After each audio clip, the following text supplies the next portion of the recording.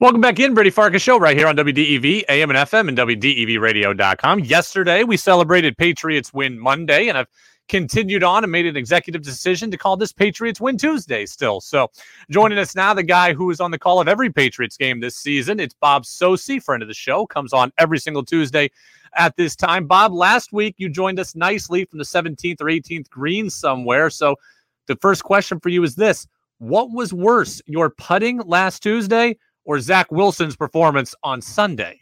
Well, first of all, my putting was the best part of my game. And it was still worse than Zach Wilson's performance with 2 interceptions in his first 2 attempts against the Patriots and 3 in his first 5.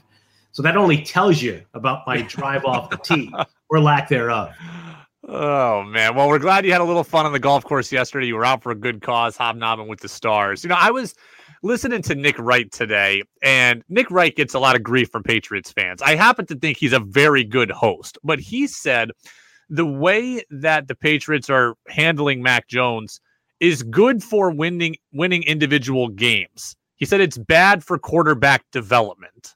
What do you make of that statement? I actually find that it, in my opinion, and first of all, getting a lot of grief from listeners, I guess that's a sign of being a good radio talk show host, because it seems to be a common denominator with many of the most successful, Brady, as you well know. But I think it's better for the development of Mac Jones than, for example, what we saw from Zach Wilson under Mike LaFleur's game plan. Or maybe there is a happy medium there. First of all, Jones addressed the issue on Sunday about the average yards per pass attempt, average depth per target, which has been a subject that everybody's been talking about, whether favorably or with a negative slant on it over the last couple of weeks. And I think that there is valid questions and criticism that goes along with the inability, or at least the lack of a presence, of a vertical game.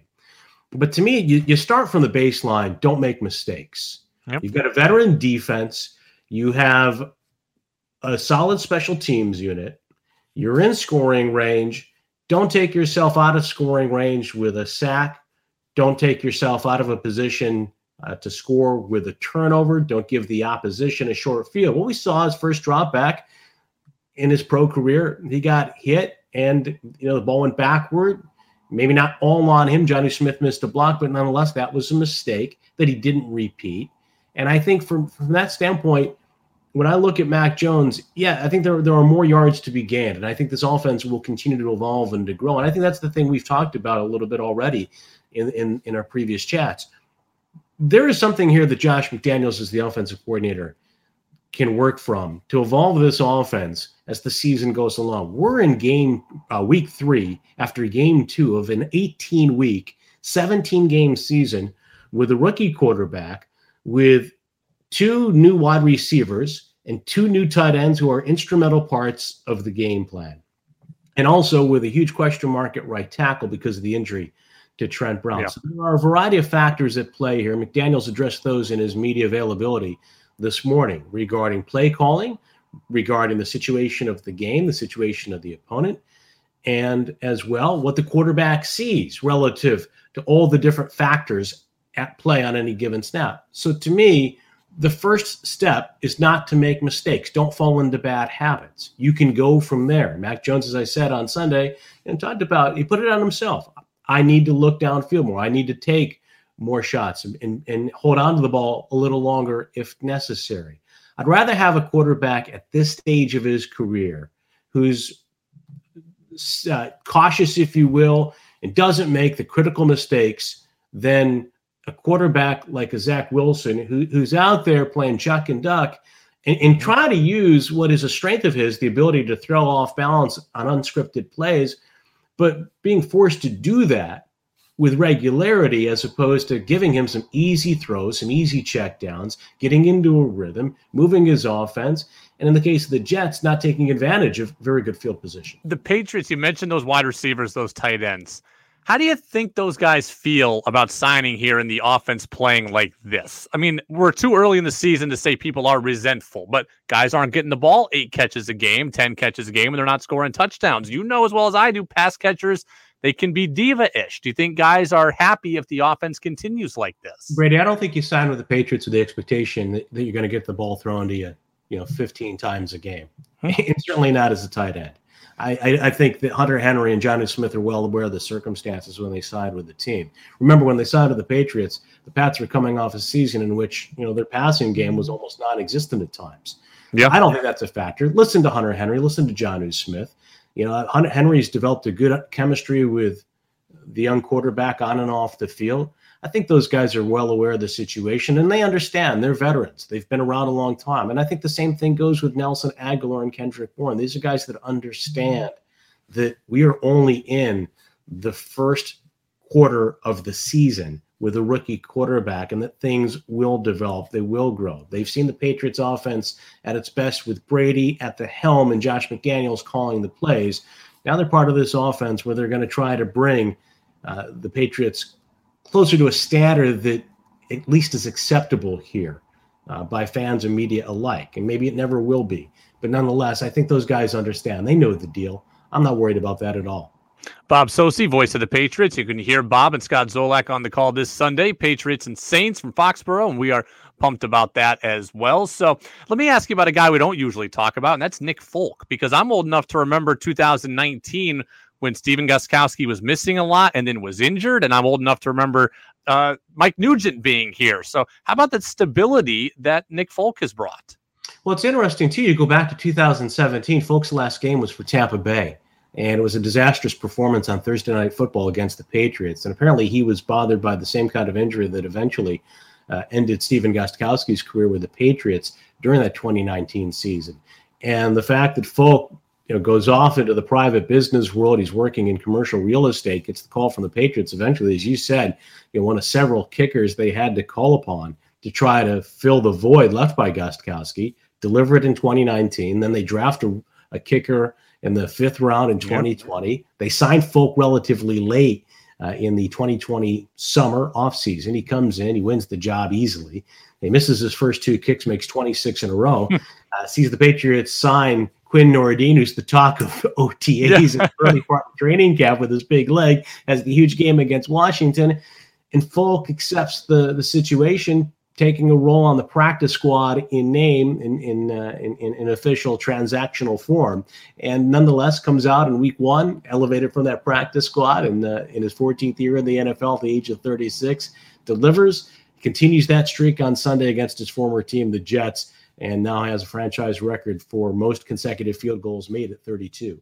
Yeah, he's been awesome. And again, it's provided a lot of stability. A guy in Foxborough who provided a lot of stability for a lot of years is Julian Edelman. The Patriots just put out a little while ago. They're going to honor number 11 in a ceremony on Sunday at halftime. So Pats will bring Edelman back to town. Just your overall impression of Edelman and what he meant to the organization for a number of years. Well, Julian Edelman is one of those quintessential stories for the Patriots. Drafted late at a different position in college. He's converted. It takes a while. Has to excel on special teams, not only returning punts, but also covering kicks and punts. For the first few years of his career, he's behind Wes Welker primarily. He's used on defense at times, including in playoff games. And then in 2013, he's a free agent. He goes out. He's coming off a foot injury, and there's no interest on the open market, it seems. So he re-signs with the Patriots. They signed Danny Amendola to a big deal, supposedly to be the heir apparent to Wes Welker. And Danny gets hurt in week 1. And Julian Edelman has this breakout 100-catch, 1,000-yard season, and he's on his way to stardom for the team and becomes one of the best postseason receivers of all time. Toughness, fearlessness, relentlessness. All those qualities about Julian Edelman, smart football player, a guy that did suffer drops at times, but then when the games mattered most, made the catches the Patriots needed him to make. Super Bowl 51, of course, with a phenomenal play against the Falcons, but even prior to that, the game-winning touchdown against Seattle in Super Bowl 49. And also it was Julian who really helped to get them going on the drive with the Rams that put New England in the lead in Super Bowl 53. Edelman and Gronk on that drive, Edelman and Gronk in the AFC Championship game that year as well, particularly on those 3rd and 10s in overtime. So to me, Julian Edelman really is emblematic of all the great qualities that at least people like to wax poetic about when it comes to the Patriots during their dynasty years. Somewhat overlooked, player that was developed and certainly coached into becoming the kind of player he was, and then became a leader by example, word, and work ethic off the field. The Patriots are so technical, Bob, as you know. They feel like scientists. Everything is so calculated. I loved Edelman because he brought a degree of that backyard football nature to it, where he brought that toughness that I thought the team really benefited from. Who's bringing that now? Brady, I think that it's, I got into this once early on in my tenure with a couple of the co-hosts on my station about whether the Patriots were really a finesse team or a tough team, whether they were too robotic or not. And at that time, they had won 3 Super Bowls, and they got knocked around a little bit by the Ravens in a couple of AFC playoff games, championship games in back-to-back years, 11 and 12. And I think that, it's a perception that really is unfair when you look at the team overall. Who's bringing toughness? Well, look at newcomer Matt Judon on Sunday against the New York Jets. Look at, Juwan Bentley in that game. Look at the offensive line, although they're struggling at the tackles position. David Andrews? How about Damian Harris on that run in which he breaks 7-8 tackles and then pushes the pile into the end zone a week after he fumbled, deep in scoring territory for the other team? How about, what you get on special teams from the core special teamers the Patriots send out there every week? I don't think that's ever been a fair characterization of the Pats, frankly. And I think Julian Edelman, as far as technical players go, Julian Edelman, part of his greatness was his technical expertise as a route runner, understanding spacing, being on the same page, the exact same wavelength as Tom Brady, knowing that offense inside and out. And I think he was so valuable last year with that knowledge to helping Jacoby Myers develop. We've heard Myers talk about it a lot, and some of the other young players on this team. That Julian Edelman, he was gritty and he was tough, but he was also a very smart football player. Bob Socci, voice of the Patriots, and you can hear him right here on WDEV all season long. We're going to have Bob and Zoe on the call coming up on Sunday against the Saints, and we're looking forward to it as the Pats make a push for 2-1. Bob, we appreciate it as always and look forward to the call on Sunday. All right, Brady, thank you.